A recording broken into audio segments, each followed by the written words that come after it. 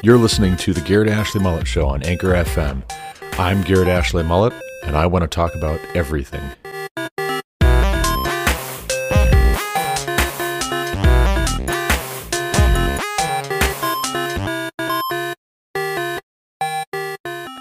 The Russian military has begun a brutal assault on the people of Ukraine. Without provocation, without justification, without necessity, this is a premeditated attack. Vladimir Putin has been planning this for months, as we've been saying all along. He moved more than 175,000 troops, military equipment, and positions along the Ukrainian border. He moved blood supplies into position and built a field hospital, which tells you all you need to know about his intentions all along. He rejected every good faith effort the United States and our allies and partners made to address our mutual security concerns through dialogue to avoid needless conflict and avert human suffering. For weeks, we have been warning that this would happen. And now it's unfolding largely as we predicted. In the past week, we've seen shelling increase in the Donbass, a region in eastern Ukraine controlled by Russian-backed separatists. The Russian government has perpetrated cyber attacks against Ukraine.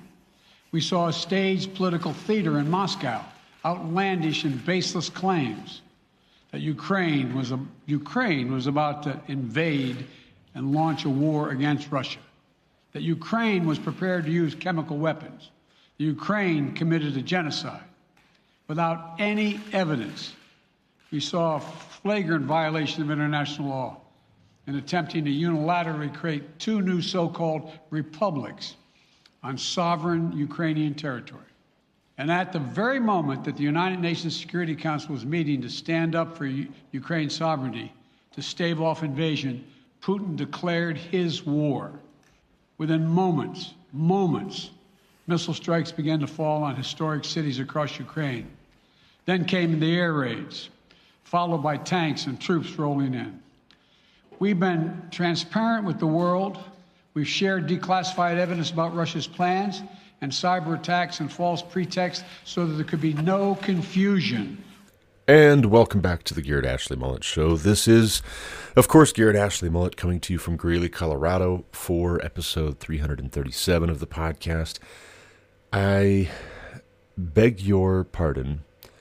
Please forgive me in advance if I sound a little bit congested. If I've got the sniffles, it is because I have a bit of a cold. This too shall pass, but I took yesterday off in part because I just wasn't feeling so hot. I started getting this cold the night before last.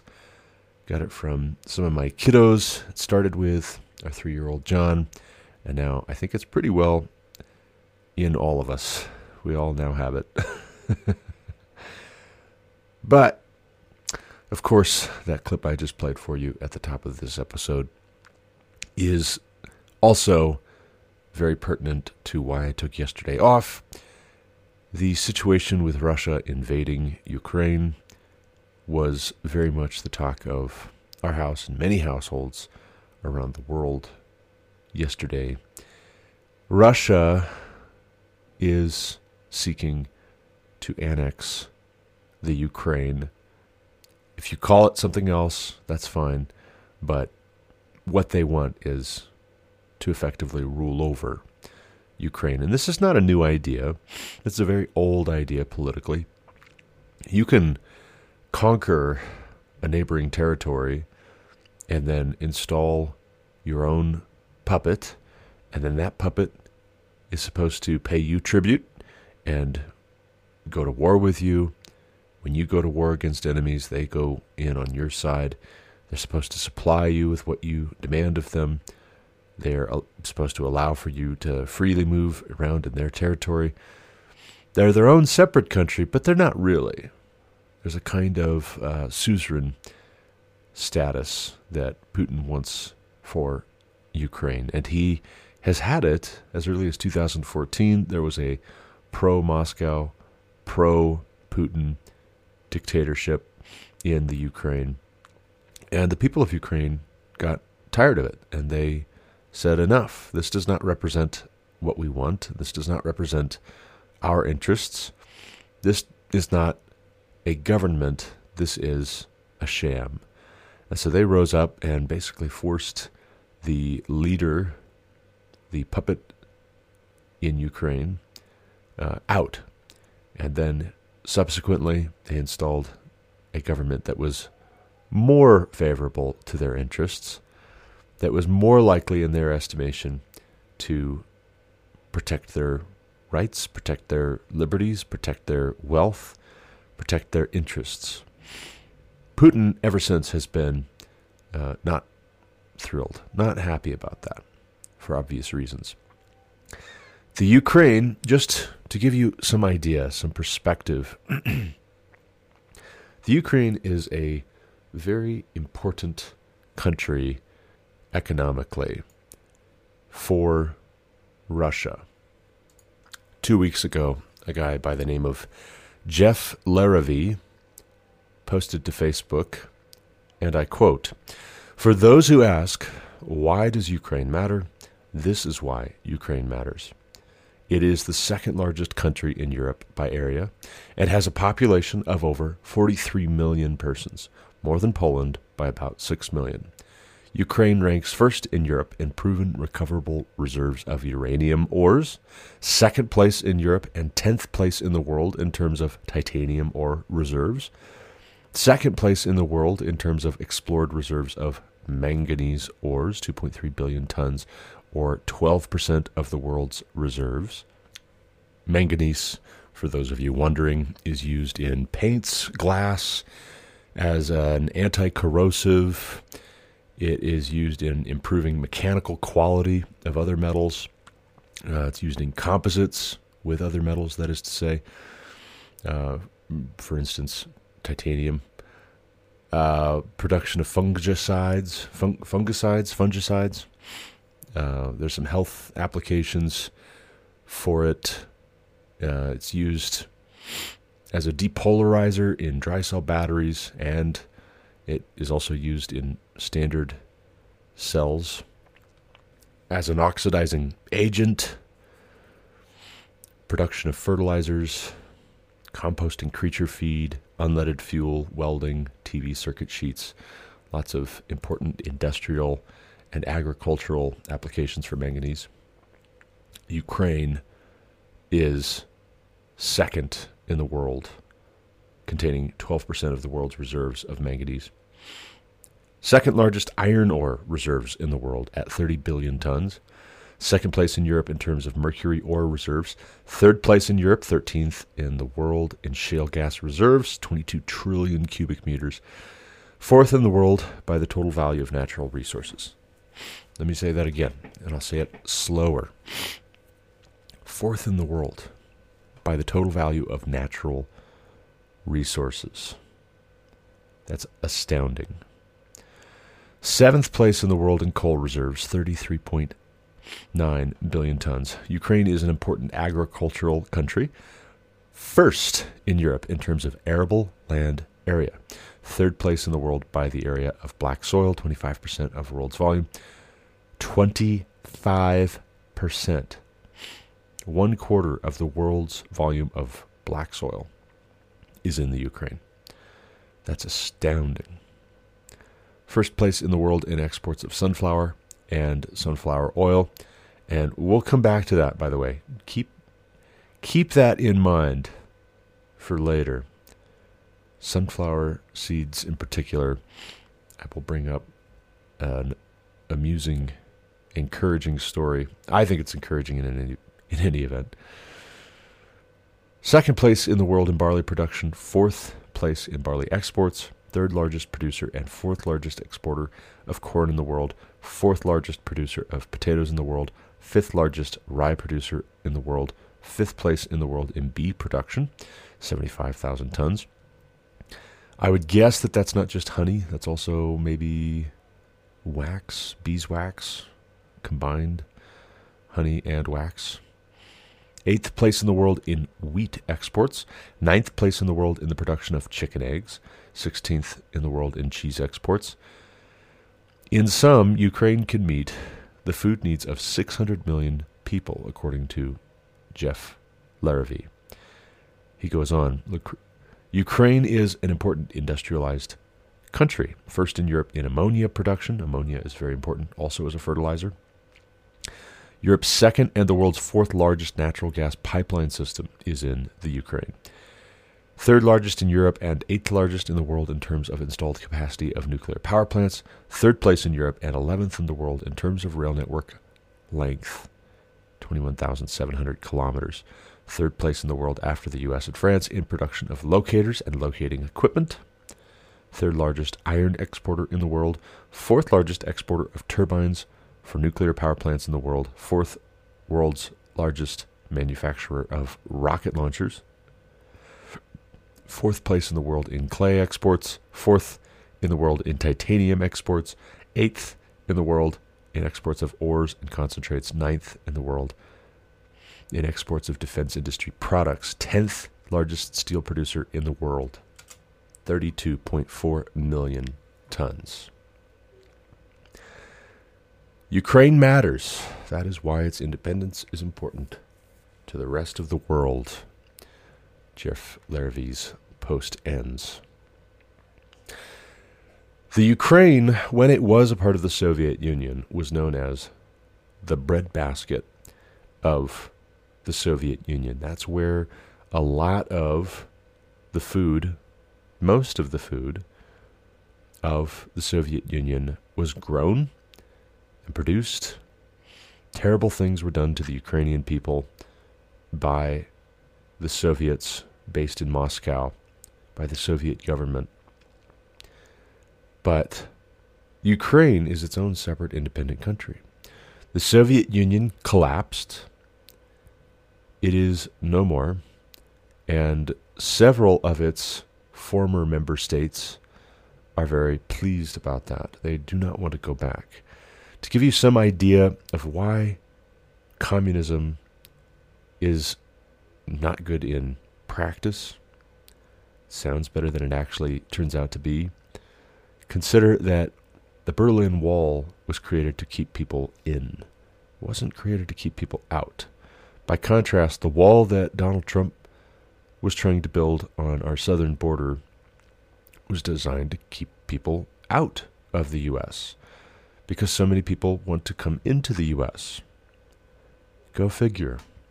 I think it says something about the state of your country and your society and your government, your political situation, your treatment of people, when on the one hand you build a wall to keep people in and you shoot them if they try to escape, or on the other hand, when you build a wall to keep people out because you want to control access because everybody wants to get there. Everybody wants to come in and be a part of this country.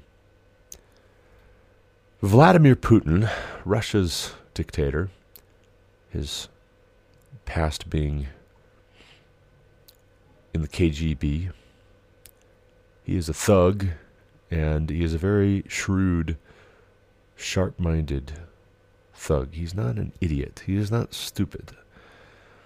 He may be taking a bit of a gamble here, but he is going for something and not just pride. I was listening to Ben Shapiro's take on this last night, so I was trying to settle a fussy newborn.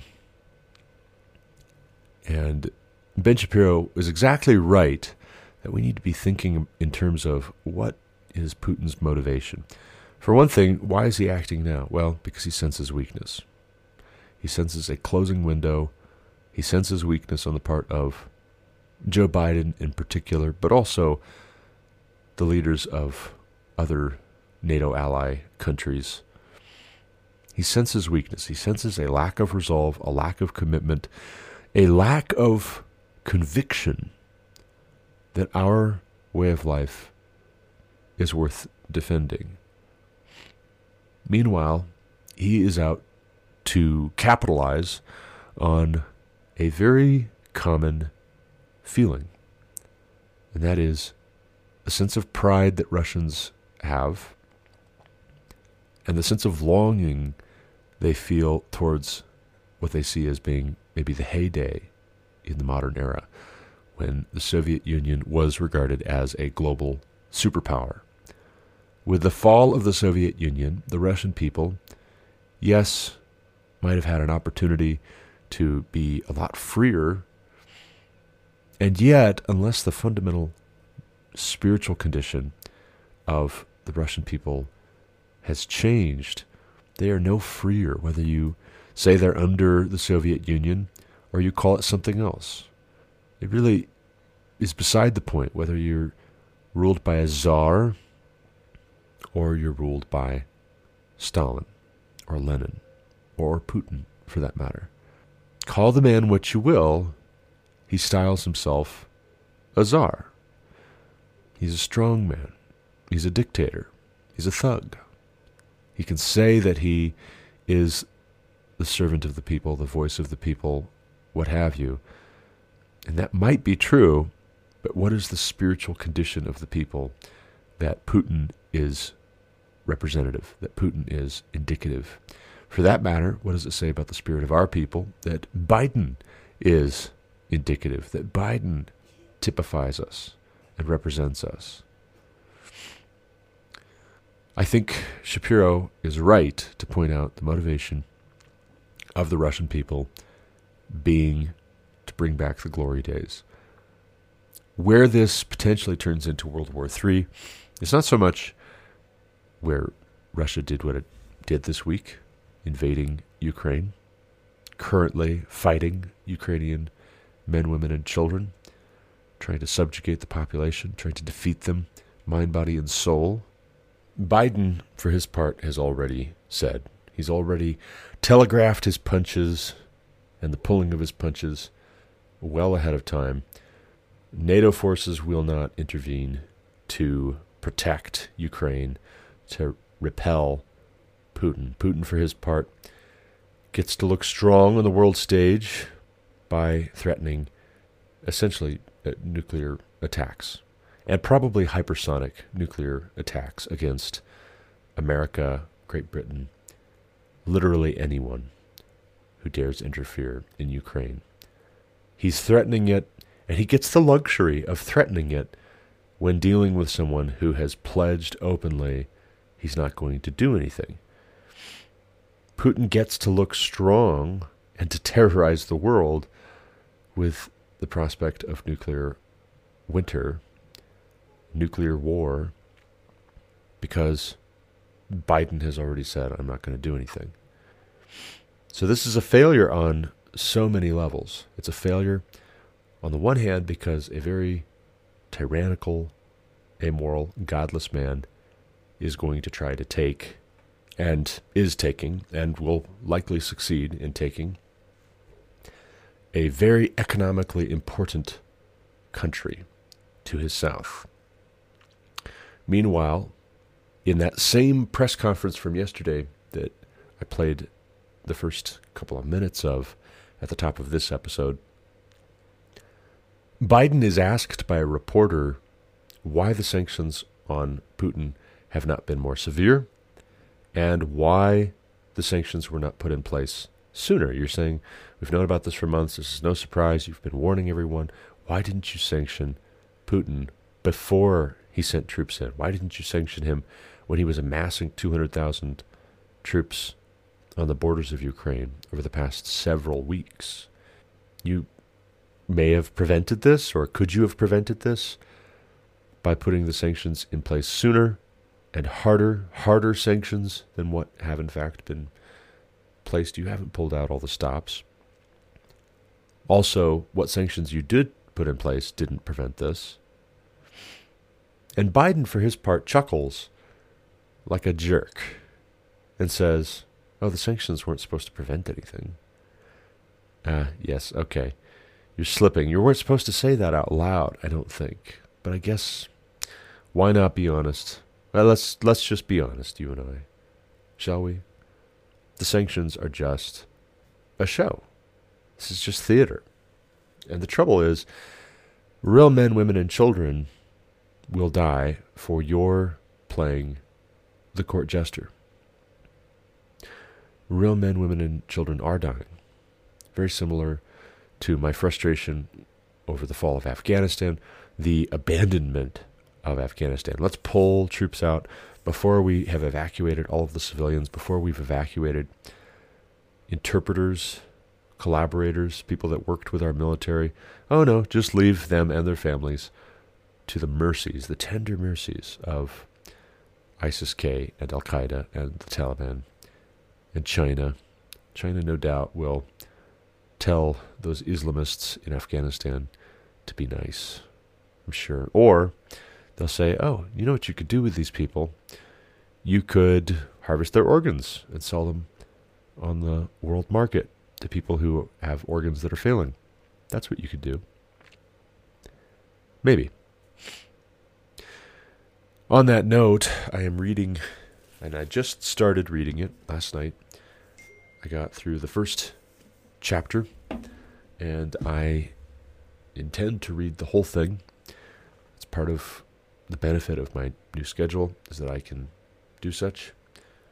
But I started reading Samuel Rutherford's Lex Rex, The Law and the King, on the binding, on the spine of this copy from Canon Press, 1644. So this was, according to the back cover, written when the Reformation in England and Scotland was in crisis. The English Civil War, and I quote, had just begun due to the attempts by Charles I to impose popish rituals on the Church and to assert his divine right as king to overrule Parliament. Against these grandiose claims, the Scottish pastor Samuel Rutherford wrote a book that changed the course of Western civilization. In his very learned work, Rutherford shows from Scripture, classical authors, and scholastic theologians that the king is not above the law, and that when the king violates it flagrantly, the people are right to resist him even to the point of war. The title Lex Rex is Latin for law is king. Divine right theorists had said that the king was the law, but Rutherford reverses this and shows that natural law is above the king, and thus there are times when citizens can and must obey God rather than man. This book changed Western political philosophy forever and led to the thinking that enabled the American Revolution. Quote, a man commanding unjustly and ruling tyrannically has in that no power from God. Now, one might ask, what about Romans 13? The introduction by Doug Wilson. Canon Press is a Doug Wilson enterprise, which is all the more reason to read this, by the way. I like Doug Wilson. Doug Wilson, if you're listening, you're all right. But in the introduction that Doug Wilson writes for this, he draws attention to the slapdash way that Romans 13 was applied during the pandemic, as if Christians have a duty to blind, unquestioning obedience to whoever claims to be in authority. Actually, it's quite the contrary. We have a duty to obey God's authority first and foremost. And when someone pretends to be in authority and they exceed their authority, they operate outside of the legitimate bounds their authority is supposed to operate within, it's wrong to affirm that. It's wrong to go along with that, particularly if you are doing so because you fear man, who can only kill the body. But that's enough for you. You fear man because they can kill you. And all of the folks quaking in their boots, even while they try to sound tough on the world stage, because Putin just threatened nuclear war, said, Amen. Yes, we do fear man. Tell me this, what really is the difference if Putin fires hypersonic nuclear weapons at the U.S. or these other countries? What really is the difference between that and if he literally had just a piddly old World War I gun, World War II gun to our heads? What is the difference exactly? Dead is dead. Dead is dead. The one who blinks first empowers the other. Biden, for his part, telegraphs his punches and also announces publicly on the world stage when he's going to pull his punches. And this is not so good. This is not so good. And I've been playing this game with my wife for the past couple of weeks. And the big idea is for us to get healthier and get more fit. We just bought some Fitbit Charge 5s to try and get a better handle on our health situation, to understand how our rest is relating to our energy level. You can also keep track of what you're eating and how much water you're drinking. It also has a sensor on it to monitor your stress level. It's got an ECG feature, which is pretty spectacular, where it can analyze your heart rhythm to see if there's an irregularity there. It also can monitor your skin temperature, fluctuations in your skin temperature, which is pretty neat. But before we got these Fitbits, she and I, we got into this game on the Oculus Quest called Supernatural. And don't get me wrong, right? I'm not a fanboy with the whole metaverse thing. In fact, I bought us a Quest 2 because I was very concerned about the metaverse. And is this a thing that is going to potentially devour our souls? Is this a potentially new way of brainwashing us all? Because the same folks who are putting this stuff out are the same folks who've been censoring conservative speech on social media, on Twitter, on Facebook, on Google. These are the same folks who, when everybody was trying to figure out what mass formation psychosis is, were throwing up we're sorry, we're still looking for reliable sources of information on this. Check back later when we have some.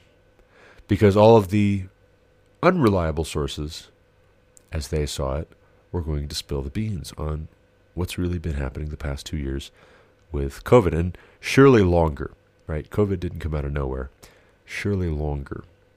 Actually, Saul Alinsky and Edward Bernays could teach you an awful lot about how our media works, believe it or not. For as long ago as they were writing, you could learn a lot about what the left has done with corporate media and with social media online. You could learn a lot by studying Edward Bernays and Saul Alinsky. But we get into Supernatural, and we start working out, and we're trying to compete with each other to see who can get the most points. You get a certain number of points for your power and accuracy, for the length and intensity of your workout. And one of the two principal workout types is boxing. So the boxing is pretty cool, actually. You're standing in this very beautiful scene.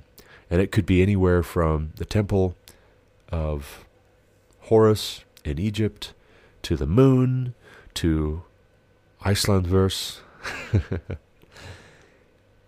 to anywhere, right? But with that, part of how the boxing game works is that you've got music playing. And as the music is playing and you're in this beautiful setting, let's say, for instance, in Icelandverse, you've got these gloves, sparring gloves that are flying towards you. And oh, by the way, you've got a white glove and you've got a black glove. Your white glove is your right, your black glove is your left.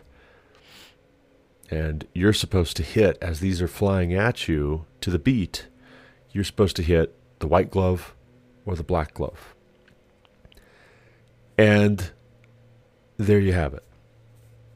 You might be dodging here and there too, because there's these glowing bars at different angles and different heights will also fly at you, and you've got to kind of bob and weave to duck around them. But you can see them coming a ways off. And the challenge lies in doing this accurately with enough power for the duration. And the faster it is, of course, the more intense it is, the higher your heart rate's going to get, the more you're going to sweat, the more calories you're going to burn, the more you're going to develop that hand-eye coordination and that endurance and that cardiorespiratory health. That is the whole idea. And that's good, right? I'm not criticizing that. I'm not saying that's a bad thing at all. But take that game on low intensity. It is too easy. The look on Putin's face through this whole business is the look you might have if you were playing one of these supernatural workouts on low intensity. Oh, and you could turn the squat depth off too. I should mention that. When you start it, you set your squat depth based on your height, based on what you're comfortable with. But that is to say too, if you effectively turn off the squat depth, if you don't squat down when you're calibrating that, you can basically not have to really move much at all, which in my wife's case, she has to do because she's got bad knees, or she's at least dialed that back. It's not as aggressive a squat depth as mine is, which is fine. But Putin smiles and grins on the world stage right now like he is seeing the punches fly at him nice and slow to know exactly when to throw the right, exactly when to throw the left, to look strong. It's a giant psyops. It's a giant game. It's a spectacle. It's propaganda. This is propaganda galore on the world stage right now. And it's definitely got a real tangible aspect to it. There are real men, women, and children who are shedding real blood, sweat, and tears right now in the Ukraine. But I think it's a good time. I think it's a good time to read Lex Rex, The Law and the King. And of course, I'll have more for you once I'm finished with it. I hail from Scots stock on my mother's side. Lauren hails from Scotsman on her father's side. That makes our children probably majority Scots, I would say, as far as ancestry and lineage and descent goes. So I like that Samuel Rutherford is a Scotsman. He's a Scots Presbyterian. He was at the General Assembly that put together the Westminster Shorter Catechism. And I love, too, that some of what Doug Wilson introduces him with is how most people have come to know Samuel Rutherford in the modern era. They know Samuel Rutherford as a devotional writer par excellence. Oh, look at these wonderful things that he's written that are so holy and thoughtful and good and decent. And wow, that's so profound. That's so good and super convicting, as Christians like to say about popular Christian books when they read them. So good and super convicting. As Wilson points out, most folks are not familiar with Samuel Rutherford, the Scottish theological heavyweight, the barroom brawler when it comes to working out thorny issues of political philosophy as it relates to our Christian faith. But we do need to figure these things out, especially when it's a matter of life and death, when it's a matter of real men, women, and children living and dying on the will and whim of potentially very corrupt politicians who are being paid by our enemies to make bad decisions, to make bad calls. This happens. This happens. And if we're asleep to it, if we are ambivalent to it, and we are indifferent, and we don't care, and it's not our fight ever, it's never our fight because we're selfish, short-sighted, unjust, lawless, antinomians, Faith, faith. Don't talk to me about works. Well, show me your faith without works. I'll show you my faith by my works, James says. We're supposed to be nice and kind, and we'll win everyone over by being otherworldly in our friendliness. And yes, that might be true to an extent, but there is a time for war, just like there's a time for peace. I think, for my part, with regards to Ukraine should have joined NATO. Ukraine should have joined NATO. That would have been smart. We should have welcomed Ukraine in, and Ukraine should have joined NATO. I think also, now that Russia is doing this with Ukraine, we do well to think about down the road a little ways.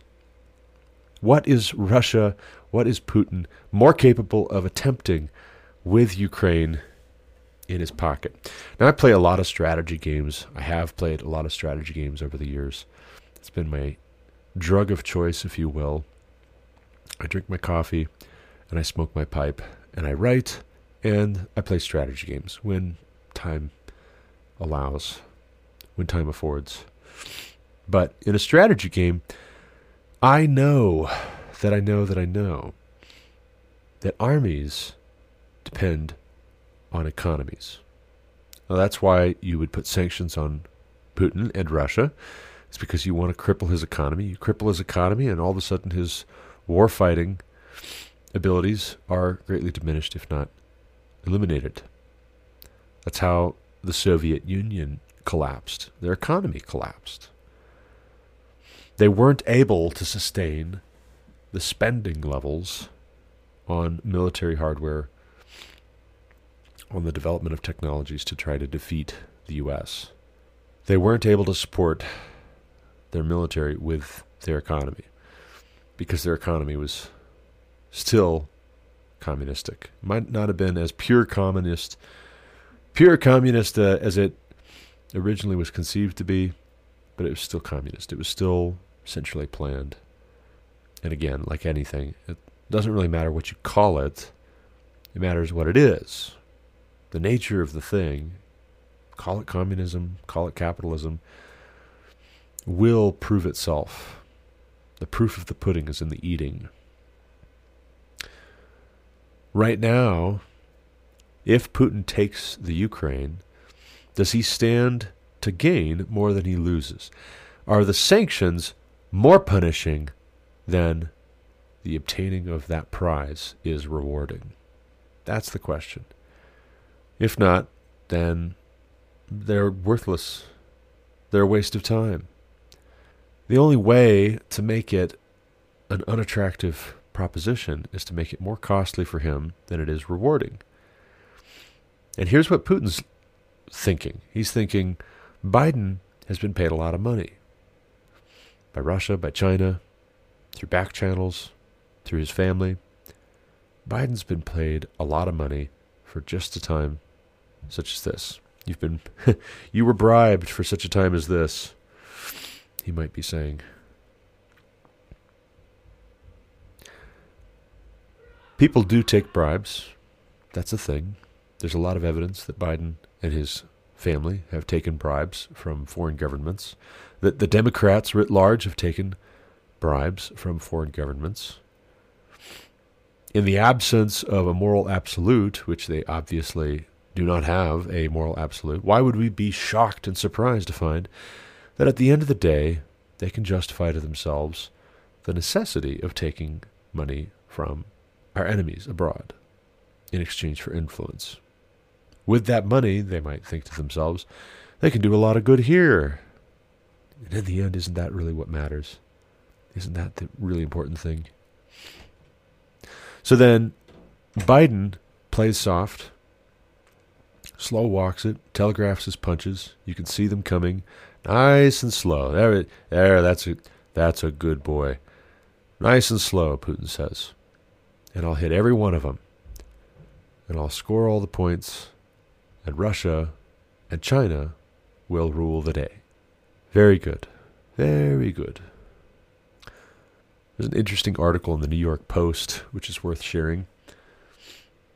And I'll give credit to Dan Bongino.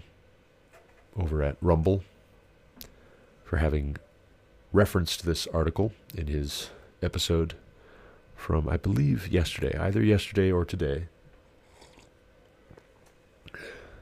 It's a Michael Goodwin piece, an opinion piece, but it's really an interview. I don't know why everything has to be an opinion. We're too afraid of saying this is a fact. There's not really much in the way of opinion, except you're sharing that Trump has an opinion on these things, but that's not really the same thing as an opinion piece. It's a weird look, New York Post. You getting nervous there? You okay? You doing okay? Anyway. Trump talks about Putin, mocking Merkel, and more at Mar-a-Lago, February 22nd, 2022. President's Day, Michael Goodwin went to talk with President Trump in Palm Beach, Florida. Interestingly enough, too, that's where Ben Shapiro moved out of California and to Palm Beach, Florida. Not saying there's a connection, except maybe Palm Beach, Florida is a nice place to be. He remains especially troubled, Goodwin writes, by the deadly and chaotic withdrawal from Afghanistan, asking, can you imagine taking the military out first and giving up that big, beautiful Bagram air base that's just an hour from China? No, I can't, to answer your question. That was extremely stupid. Some might say treacherous. Some might say further evidence that Russia and China paid you and your family a lot of money to do things that are good for them and not good for us. Quoting Trump, it was the single biggest embarrassment in our history, he insisted. Does he think Biden will finish the term? Goodwin writes, quote, I don't know, he said, but we are being systematically destroyed. We are no longer feared, respected, or even liked. You should be one of those. If you want to continue having your own independent country, you should be one of those at least. All three would be cool. Think of Michael Scott. I'll play the clip for you. I can't resist. I have to. I'm sorry. This is a very serious episode, but we got to lighten it up now and again. Here's Michael Scott with some thoughts on this. Is it better to be feared or respected? And I say, is it too much to ask for both? They say the best weapon is one you never have to fire. I respectfully disagree. I prefer the weapon you only have to fire once. That's how Dad did it. That's how America does it. And it's worked out pretty well so far. Oh, no, sorry. Did I say Michael Scott? I meant Tony Stark. That's weird. Let's try again. We'll try again. That's how it should be, but definitely not the Michael Scott approach, Joe Biden approach. We'll try again. Come on, Garrett. Would I rather be feared or loved? Easy, both. I want people to be afraid of how much they love me. There it is. Sorry about that, guys. Got the two mixed up. I thought that Michael Scott and Tony Stark were basically the same person because, they kind of look a lot alike. They both wear suits. They both are kind of, manager-type business people. And, they both have philosophies of whether it's better to be feared or respected or loved or, whatever. So it's just, what's the difference really, right? What's the difference? Back to the New York Post article, though. As we talked, Goodwin writes, and news was breaking about Vladimir Putin's declaration of independence for 2 Ukrainian provinces, Trump was flabbergasted by the audacity, but not surprised. Quote, I got along great with Putin, he said. Quote, I like him. I respect him. He's doing his thing, but our people aren't doing theirs. Which is, it's like, Trump, you can't say things like that. Sorry, you're still doing your shtick. I get it, but you can't say things like that. Talking about Merkel and when Trump was pressuring NATO members to pay their agreed-upon share of the common defense, in particular Germany, He says, I sent her a white flag. She said, what is this? I said, it's a flag of surrender, so you don't have to go out and buy a new one.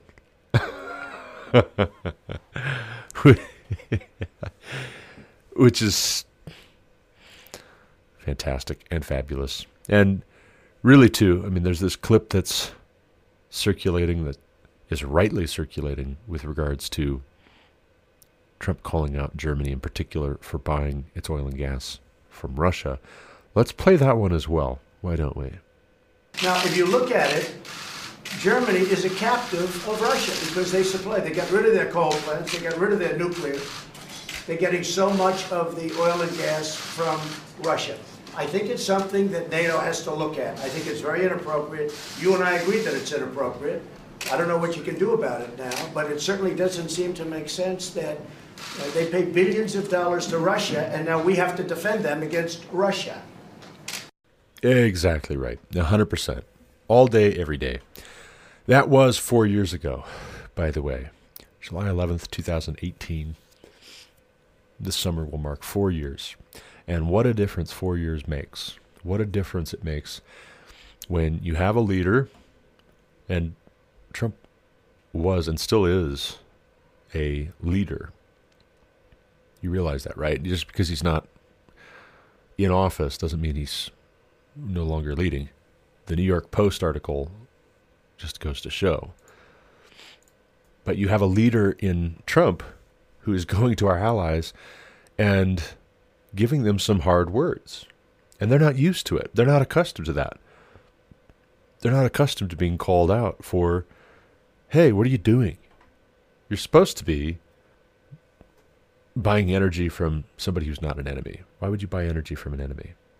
What are you doing? You guys are not serious. You're not serious here. You're not paying your agreed upon share of the defense budget for NATO. Meanwhile, you are buying your energy from Russia. Why? Trump, for his part as well, really encouraged domestic oil and gas production here in the U.S. For 4 years, he encouraged domestic oil and gas production because it was a national security imperative that we produce our own oil and gas and we not be dependent on other countries to sell it to us. That our allies not be dependent on other countries to sell it to them. We produce it. We have every capability of producing it better, cleaner, safer here. And it would be profitable. It would be safer. It would be more profitable. Our people need those jobs. I work in the oil and gas industry. You can call that bias if you will, but I work in this oil and gas industry because it provides for my family. That is a pre-political necessity. That is a command from God that I am supposed to provide for the needs of my own household. And anyone who doesn't, God's word says, is worse than an unbeliever, worse than an infidel. You don't provide for the needs of your household, you are worse than an infidel. So I work in this industry, and I work hard, and I try to develop my skill set, and I try and improve my earning potential, my earning capability. And then you get this whiplash effect when a Democrat comes into office claiming that the other guy was colluding with Russia. How was he colluding with Russia? Russia didn't want us to produce our own oil and gas. Russia didn't want us talking tough with the members of NATO about where they buy their energy from, namely Russia. The New York Post article continues. There are other stories making the rounds. They're even more provocative. One has it that Trump, noting that Putin seized land from Georgia when George W. Bush was president and seized the Crimean Peninsula when Barack Obama was president, warned Putin against a land grab on his watch. Quote, if you move against Ukraine while I'm president, Trump is said to have told the Russian leader, I will hit Moscow. Putin reportedly scoffed, no way, leading Trump to say, all those beautiful golden turrets will be blown up. And can't you just hear him saying it, too? I mean, this has, as opposed to a lot of the scandals, the supposed remarks he made about not wanting to go see the graves of losers, at Normandy. That didn't sound like him. This sounds like him. This sounds like a thing he would say to Putin. And then he would come out of that meeting saying, I like the guy. Yeah, he's doing his thing. I like the guy. Because he knows that Putin privately can have a very different conversation than Putin publicly when his hold on power in Russia is entirely dependent on his reputation for being a tough guy. A similar story involves Chinese President Xi Jinping. It was during his visit to Mar-a-Lago in 2017 when Trump famously interrupted their chocolate cake dessert to declare he had just ordered the U.S. military to fire 59 Tomahawk cruise missiles at a Syrian airbase after the Syrian government used chemical weapons against rebels and civilians. During that same visit, Trump reportedly told Xi that any military move against Taiwan would be met with an attack on Beijing. Xi, like Putin, is said to have been stunned, though it is possible neither man believed Trump was serious. While it is also possible that both accounts are exaggerated, it is a fact that neither man made the moves Trump is said to have warned against. And here's the important thing. Here's the key to understanding what's going on right now and what is going to continue going on so long as Biden and the Democrats are calling the shots. So long as Biden is president and the Democrats hold the House and the Senate, this will continue to be the case. The exact same thing that Trump is said to have done to Putin and Xi is what they are doing to us right now.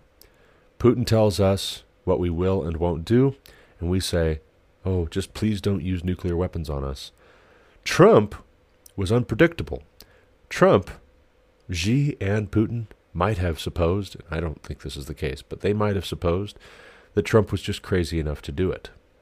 That he was crazy, like literally actually an insane person, and he would do it. I will nuke your capital city. How does that sound? Try me. And the point is, they didn't try this stuff when Trump was president. Now, I think what they did try, what I think they did try, is unleashing COVID on the world in an election year. What I think they did try is propagating a false narrative that Trump was actually in their hip pocket. If you were Putin, which would be better? To have Trump be your man on the inside, if he was, or if he wasn't your man on the inside, but he was the biggest threat to your global aspirations, to spread the rumor that he was your man on the inside. Which do you think would be better? Judging by the results and the lack of evidence that materialized after years of drum beating by Democrats and the deep state, judging by the lack of evidence they were able to produce, and the evidence that has been produced on the other side of the aisle, that they actually just had a political axe to grind and they weaponized the United States government against a political candidate and then president.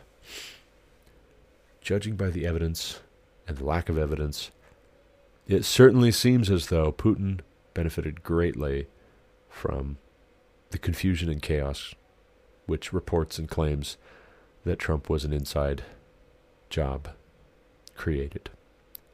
Xi, for his part, was complicit in COVID being as destructive and damaging to global economies as it was. And he was all too ready to exploit the opportunity, and the Democrats were all too ready to let him. And then you watch Lee Smith's excellent docuseries at the Daily Wire, China, the Enemy Within, and you start finding out that the profit motive for Democrat politicians, for Hollywood bigwigs, for the NBA, for superstars like LeBron James, for academic institutions, universities, major respectable Ivy League institutions, major institutions in America, and representatives on their insides, look an awful lot like bribes. That influence purchase might just be a euphemism for a bribe. You were bribed. You were paid to open the gates as the enemy army marches in to the city. You were paid to look the other way and to not sound the alarm.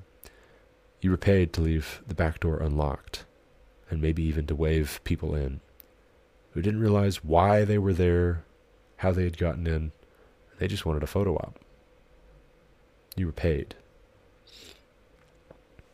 Stay tuned in the coming weeks. I can just guarantee that Lex Rex, The Law and the King, is going to be a fruitful read. I can just promise that there's going to be a lot in here that is relevant to our Christian testimony, to the expression of our civic duties, to the way we think about ourselves and our lives and these world events.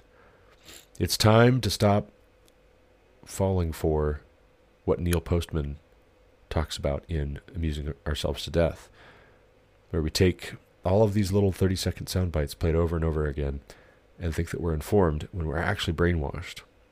And then if you ever stop to think to yourself, well, what am I actually going to do with this information?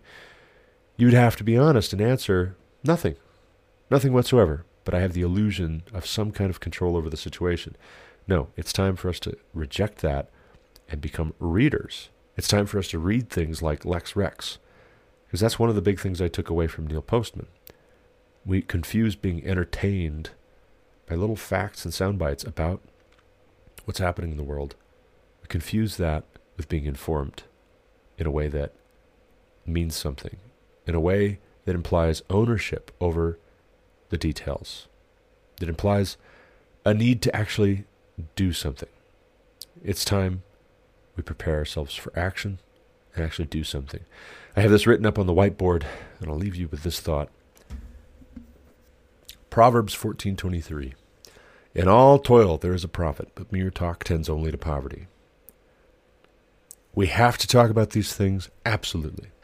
We have to read about these things and study and be diligent and dot our I's and cross our T's and know what God's Word says before we start picking up arms to overthrow our government, which is tyrannical.